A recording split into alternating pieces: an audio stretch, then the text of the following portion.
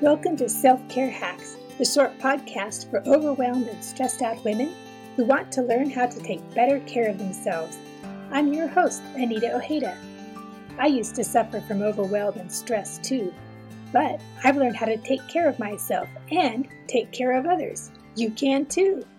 Our special guest is Jania Tromp, and She is releasing a book next week. It'll be next week, called Shadows in the Mind's Eye. And normally you wouldn't think of a fiction book as being something to do with self-care. But in her research for the book, she's come across a lot of wonderful information that can help all of us take better care of ourselves. So tell us a little bit about Shadows in the Mind's Eye. So Shadows in the Mind's Eye is a story about a young father who comes back from World War II, and he has what we would call now PTSD. And back then they called it battle fatigue, which is so not very descriptive of what it actually is. Right. You think of a tired soldier when you hear battle fatigue. It sounds like I just need a nap and I'll be fine. Right. And so he comes back from the war and he has PTSD.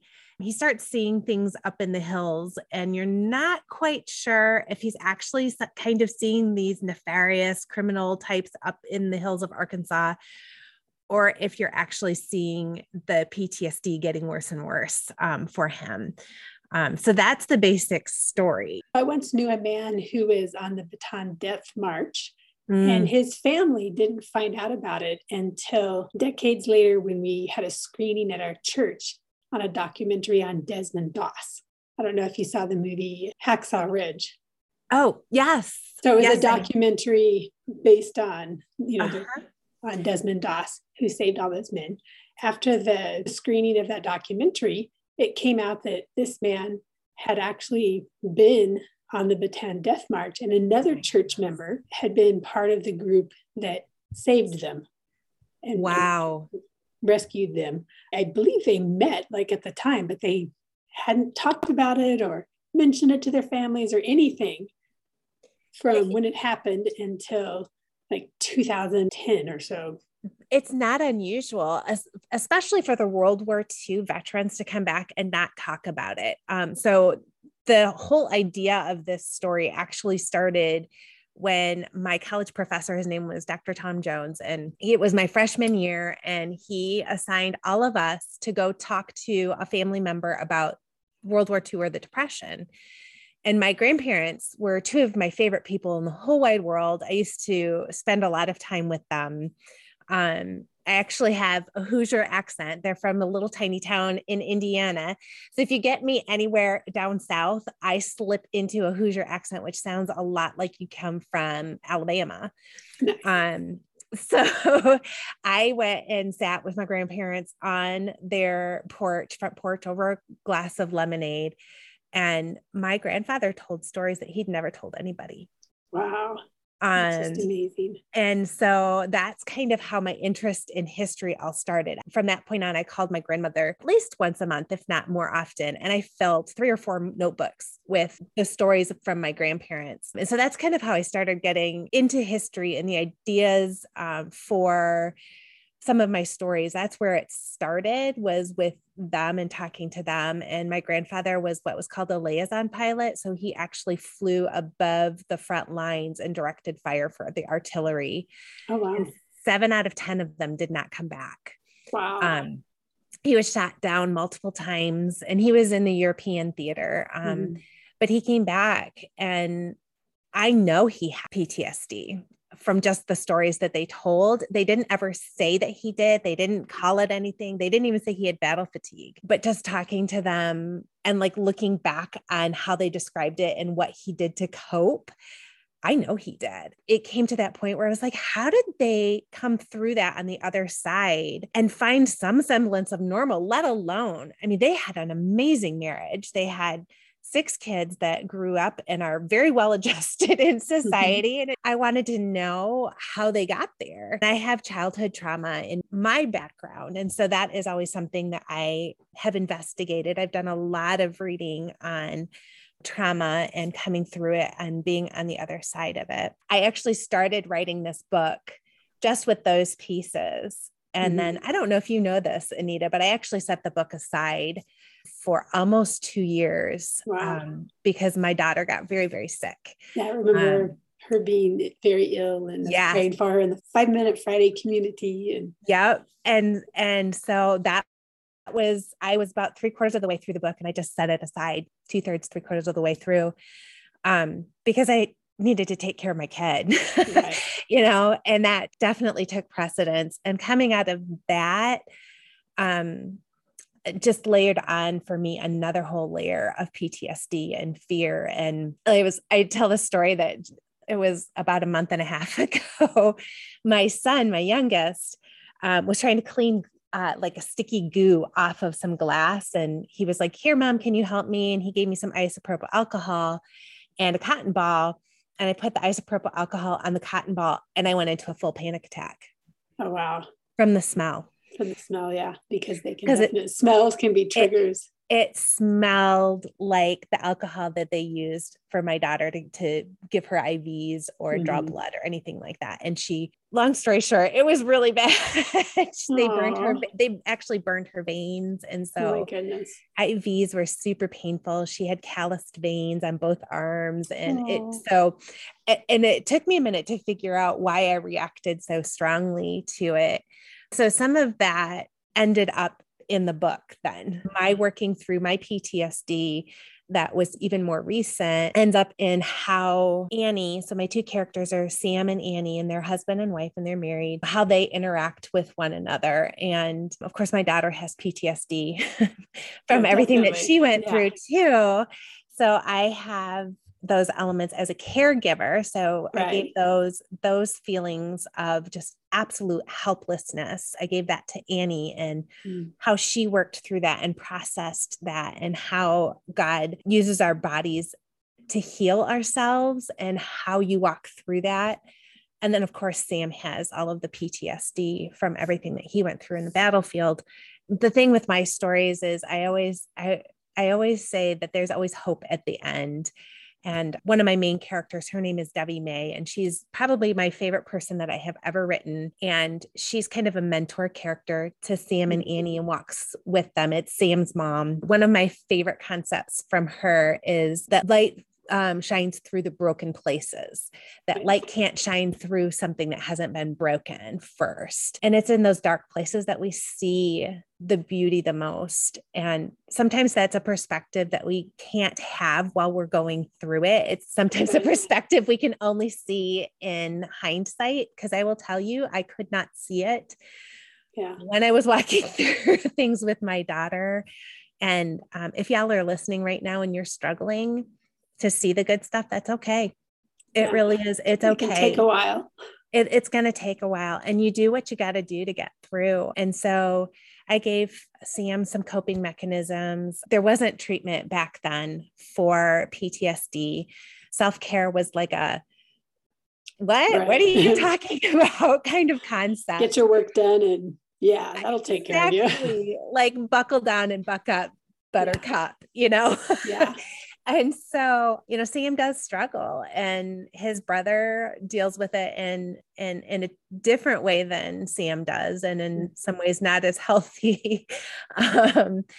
But Sam finds his space to be able to deal with things out in the open spaces. And that is actually something, as I did research and digging in to find ways that Sam could heal without modern techniques like EMDR and all of the things that are out now that are so helpful. So I gave him, they live out in the middle of nowhere in the country, so he can go roam and walk. And that has been proven to help symptoms of PTSD. That's actually how they started EMDR It is. The woman was out walking and noticed that the bilateral movement, along with letting her eyes track back and forth. Exactly. Something for her. So and it's amazing. I love how God has built our bodies to heal itself. Yeah. And of course, we all need help sometimes. And I am the first one to say, yes, God heals us. And sometimes he uses modern medicine to do so. Exactly. Or modern psychology. Or modern psychology, or all of the things that are out and available to us. And we all react differently and we all need different things. I did that research too. And I found that little nugget that EMDR actually started with that rhythmic bilateral movement of walking, just that simplistic thing. And so I actually gave that to Sam. So Sam and his younger brother, when Sam or his brother are struggling at the end of the book, they go off and they go for a walk, and Annie recognizes that he needs that and lets him. And she's put a support system in place to be able to care for their younger daughter while he goes and takes the time that he needs. And so it's a picture at the end of the book of, there is a way to get there without having to do self-destructive things to numb yourself to the pain and the frustration and the fear that goes along with PTSD. I think that's the biggest thing for me that I'm learning right now, is that grasping for control of my situation only creates fear, and dealing with that core issue right now is where I am at personally.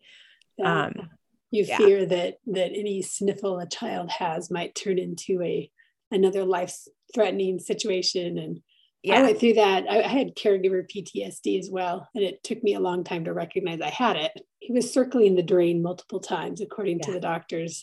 He had non-Hodgkin's lymphoma, and then it went to his brain. So it crossed the blood-brain barrier. And he had been in remission like 3 weeks before. And then he started getting these horrendous headaches. It had gone to his spinal fluid and up into his brain and paralyzed one side of his face. Oh my goodness. All kinds of things. He had to go to San Francisco to get treatment. It was 1,000 miles away. My parents moved in with us so they could take care of our girls, who were 8 and 10. And I traveled back and forth. My dad would sub for me when I was gone. And then when I came back, I'd work and I'd get a phone call. It's like, he's not going to make it. You need to come down. And so I'd hop on a plane and go down there and be with him. And he'd live. And then, crazy stuff. He had a stem cell transplant on January 3, 2003, and he's been cancer-free ever since. But for the first 5 years, every sniffle, every headache, every ache, every pain, they're like, oh my goodness, it's coming back. Are we going to do this all over again? Yeah. And I think for me, I always tell people that I know what's possible now. And you conceptually know when you haven't gone through something that, God may take your kid, but it's not something that you viscerally feel. Right. And so just acknowledging that he can still be good and still allow really bad things to happen is a really hard place to be when you've been so close to that actual loss. Yeah. You know what I mean? And the thing that I'm learning now is that those questions, because I'm not shaking my fist at God. I was angry at some point. Right. I will say that, but I didn't stay there. Right. And that's, one of my friends was really very, very worried about me. And I was like, you know what? I'm okay here because I'm yelling at God, but that means I'm talking to him. Exactly. And if I'm in the same place 2 years from now, then you can be concerned. Right. But I'm moving forward and I'm taking steps to get to a better place. And that's where the people that have never been where we have been, it makes them nervous. Right. It makes them very nervous to have somebody be okay with their own doubt. Right. Because that means it's not squeaky clean and easy. I love the C.S. Lewis quote in The Lion, the Witch, and the Wardrobe. And it's Beaver and basically says, no, Aslan's not safe. What are you talking about? He's not safe. He's a lion. But he is good. Exactly. But he is good. Yeah. And that's where I keep going back for me and for my characters too, no, life isn't safe. Right. We're never promised safe and we're never promised easy. We are in fact promised the opposite. Trouble. Exactly.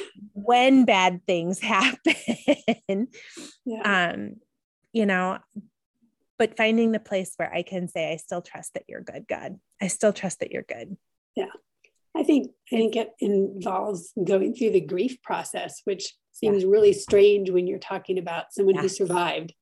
Yes. But you do have to go through the grief process because you're grieving everything that changed. Normally, change is incremental, and, your kids grow up and there's the slow letting go of them, or, your marriage matures or whatever else. And when you have a catastrophic illness happen in your family, no matter what the outcome, you have to grieve what was and what you missed out on. So, Pedro missed out on a lot of important things in the girls' lives. He was basically incapacitated for almost a year. And there was a lot of change during that time in them and in me. And so, you have to go through the grief process, and people have to understand that it's okay if you go through the grief process. It's okay if you're depressed and sad after your loved one recovers. And you know what, to some extent, if you're not, then are you numbing out? Right. You know what I mean? Like that, when people are like, oh, it was fine. I'm like, you're either lying to me or you're numb. Yeah, exactly. It's kind of my reaction. Like, I know that there are some people that probably are really okay, but it always makes me wonder. Yeah. Makes me nervous. It's like, when is this going to show up, and how will it manifest itself? Yeah. Because it's going to show up. One of my favorite, so I have two favorite resources that really helped me as I was walking through things. And Laura Story is the first one. And she wrote a book that I cannot think of the title right now. Okay, I'll look for it. Of course. But it is based on her song Blessings. What if life's difficulties are your blessings in disguise is kind of the main part of the song. And it's her story. And her story is so hard and difficult. And that was the only book on grief and struggle and that type of a thing that I didn't throw across the room. Really? While I was going through everything with my daughter. And it's basically the myths that we believe about God and the problems that it causes our faith while we're going through crisis. So she has earned everything that she says in there, just from everything that she went through. The second one I read more recently, it was probably about a year ago, and it's called Try Softer by Andy Kolber. And I adore that book. It's very, very concrete. So it's in the title, Try Softer. Instead of trying harder, try softer. Right. Give yourself a break. She's a counselor and she's been through a lot of trauma herself. So she gives you a lot of tools. My copy, there's sticky notes sticking out all over the place, and dog ears and everything, because she has practices that work really, really well. And they're all like contained in one book that is sweet and kind to you and your mental health. Well, that sounds like an excellent book. I'll have to leave a link in the show notes to that one as well. It's fantastic. And she actually just released a workbook that I haven't gone through yet, but I have it on my, next time I have money and I'm going to put it in toward a book. I'm going to buy that because I think it would work really, really well. But I use the practices that she gives in there quite often. And they've been really helpful to me. I wish I had had it earlier so that I could have gifted those to my daughter when she was going through stuff. But you use what you have and you do the best you can, Exactly. So. And that's, I think, one of my regrets is that I was the person who denied that I was having a problem. And so I couldn't see the struggles that our daughters were going through. I remember their pediatrician asking me, so, how are the girls? And I'm like, oh, they're fine. We're all fine. And that was like 4 years after. And then when they hit puberty, suddenly they were not fine. And they're still dealing with repercussions of those cancer years. If I just would have known that they should have been in counseling, that I probably should have been in counseling. We should have been going to support group. We should have been doing all these things. But, I kind of grew up in the era where you didn't go to counseling, especially if you were a Christian, because you can just pray and that will take care of everything, but it doesn't. Nope. It's a great aid, but sometimes we need more. And the book that I have all dog-eared is The Body Keeps the Score. Yes, I have that one too. And Andi's book and The Body Keeps the Score dovetail beautifully together, because I feel like The Body Keeps the Score tells you why you do what you do and why your mind and your body do what they do. And then Andi tells you what to do about it. Oh, perfect. So, and she actually references some of the same studies and types of things. So they dovetail beautifully together. I used The Body Keeps the Score. I used a lot of that in Shadows in the Mind's Eye, just because when I'm dealing with characters, I really dig into them and I, in essence, become them as I tell the story. That's why all my books are in first person. I had somebody ask me, why, that's unusual. Why are you doing two point of views? So two people telling the story and first person. And that's how they tell me the stories. That is what they say. So The Body Keeps the Score really helped me get into Sam's head, because even though I deal with PTSD, my PTSD is not battlefield PTSD. It is different. It is different. And I'm the first to acknowledge that. But my PTSD gives me a lot of empathy and sympathy toward the people that have battlefield PTSD. It was an interesting study as I walked through Body Keeps the Score. I had so many aha moments where I was like, oh my goodness. That explains why I do this. Or... I do that. And I didn't even realize that it was related to my trauma. Yeah. You know what I mean? It just totally caught me off guard. And it gave me grace for myself in a lot of ways, that it wasn't something that I had to defeat, so to speak, to go after that and dig it out of my soul kind of thing. It's like, no, that's something that was started as a protection for who you are. My counselor was like, just because it isn't doing what you want it to do anymore doesn't mean that it's bad, because there are times when you need those reactions. And so you just need to tell that part of yourself that you've got it now. Yeah, I've learned to handle this. So calm down, body. Yeah, you don't need to do that anymore. You don't need to, like, one of the things that I do tend to do is like that, the mama bear pops up inside of me, and I don't necessarily go after people because I know that's not okay, but it churns inside of me and I eat myself up. You know what I mean? And so now I recognize when she pops up and I'm like, hey, mama bear, you are not a little kid anymore that needs protection. Right. My daughter is 16. She's got some darn good coping mechanisms that she can take care of it. It's been an interesting journey that I never really expected. I've heard authors often saying things like, oh yeah, everything that I wrote are things that I learned as I was writing. And that's really true. Yeah. And it's a good, bad thing in a lot of ways, your characters are so much richer because you were on a journey to deal with PTSD and you had a daughter who was experiencing trauma, just like Sam and Annie's daughter experiences trauma on a regular basis, and they have to have life-saving measures in order to save her over and over again. Yeah. So those were just spot on. And I didn't even think about the fact that interviewers have been asking me questions and I keep going, I didn't even realize I did that.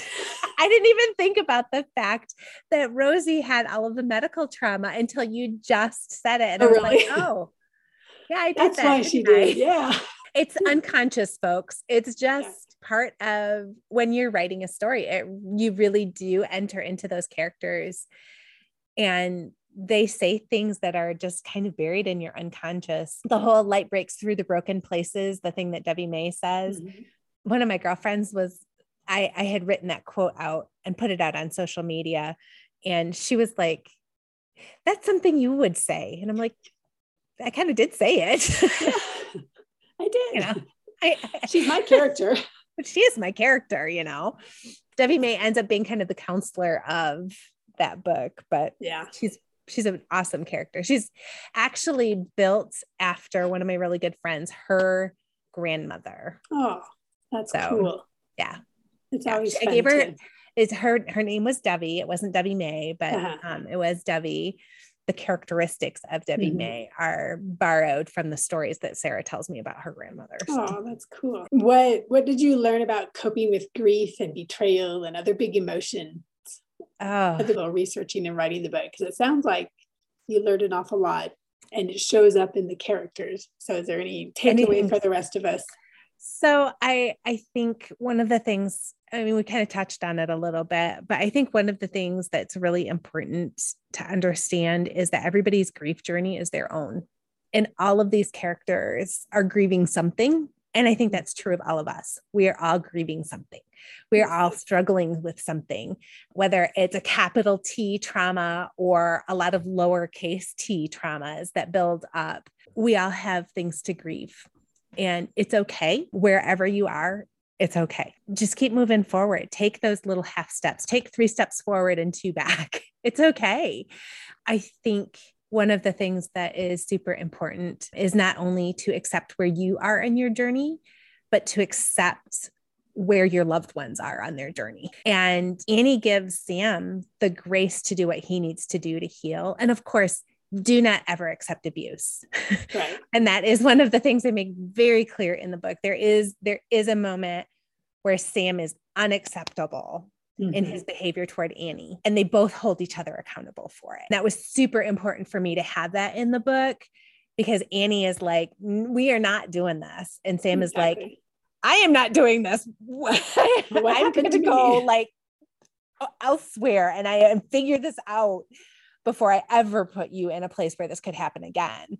Because Sam, ultimately, he's a good guy. He is a good man. And he loves Annie and he loves his daughter. And he is absolutely destroyed that he is in this place, and he will do whatever it takes to get out. So don't ever accept abuse, but do give people the space that they need to be able to figure it out. I will tell you, I am very grateful for my husband who gives me the grace to figure it out, because, oh boy, sometimes there are times when I'm not a nice person. Can I just be honest about that? I think all of us can say that. There are times when I'm not a nice person either. a lot of times. A lot of times. And I mean, most people would be like, what? You're nice. What are you talking about? And I'm like, yeah, you're not my husband. Yeah. You don't see me at my worst. So, I mean, there is that balance, giving the people that you love the grace to be able to heal and the space to be able to figure it out. And the knowledge that sometimes it gets worse before it gets better. Right. I mean, exactly. Not sometimes, almost all the time. Especially if you're dealing with a lot of trauma, it is a lot of time going to get worse before it gets better. And that's okay too. And that's part of that journey too. Because it takes time to realize you need help and then to accept that you need help, and then find the help, and then accept the help, and then act on the help. Yep. And the process. It's so, the weight is so heavy that even when you walk into it and say, I want to do this, I want to get better, at least for me, and I think it's fairly true for a lot of people, I've stuffed a lot of things in the trunk and kind of hidden it away in the closet. And when you open up that trunk, everything comes flying out at your face. Right. And it's not pretty. It's not pretty. Me spring cleaning is not pretty. And whether you're spring cleaning your emotions, especially your emotions, it won't be pretty for a while. And it's okay. Yeah. It's okay. All right. So tell us a little bit more about yourself and where we can connect with you and where we can order a copy of Shadows in the Mind's Eye. So if you can spell my name, you can find me. Okay. That's kind of the joke. JANYRE and then TROMP. You got it. And that is me. That's my website. My website is JenairTromp.com. I am Jenair Tromp on Instagram and Facebook and Twitter and LinkedIn and TikTok. So that's where you can find me. I love interacting with people. My tagline is celebrating beauty even when it isn't pretty. So you will see me looking for beautiful things even when my life is a little stressful or out of sync or whatever. I love nature. So there's a lot of Instagram is kind of my happy place. There's a lot of, pretty pictures of I live in the woods. And so my backyard and my crazy animals, and it's kind of a happy place, Instagram. And then Twitter, if you happen to be a writer, I do a lot of tips on Twitter. I'm an editor by trade. So I spend my days editing, and then my nights I spend split between my family and then writing. Shadows in the Mind's Eye is available wherever books are sold. It's on Amazon right now. If you're pre-buying before April 19, bakerbookhouse.com has the book on sale. It's 25% off and free shipping. And I'm an artist, so I watercolored some prints, and then there's postcards with the prints free to everybody who pre-orders from Baker, but it should be in stores everywhere. I just got notice that Books A Million is carrying it in stores. Awesome. And if it's not in the store, they can order it. So at your independent bookstore. If you don't have an indie bookstore near you, Bookshop, I don't know if it's .com or .org now that I'm saying it out loud, but Bookshop is online, and they give 80% of their profits to the closest indie bookstore to where you are located. Oh, that's so if cool. you want to support an indie store and you don't have one near you, that's a great way to do it. Very cool. Awesome. I highly recommend this book, especially if you have experienced any trauma in your life, or if you have a relative who fought during World War II, or any war actually. It keeps you turning pages because you never know what's going to happen next. And it just kind of shows you all the different ways that we deal with trauma and how important it is to be kind to other people, because we just don't know what traumas they've experienced. And we don't want to be a trigger for other people. We want to be a place of refuge. Absolutely. All right. Well, thank you so much for coming on and talking to us today. And congratulations on your book, baby. It's very exciting. Thank you so much. Thank you for having me on, and thank you for listening, everybody. Take care of yourselves, my friends. You are worth it. You can find me at selfcarehacks.net or check out the show notes for links to my social media accounts. If you enjoyed this podcast, take the time to tell a friend.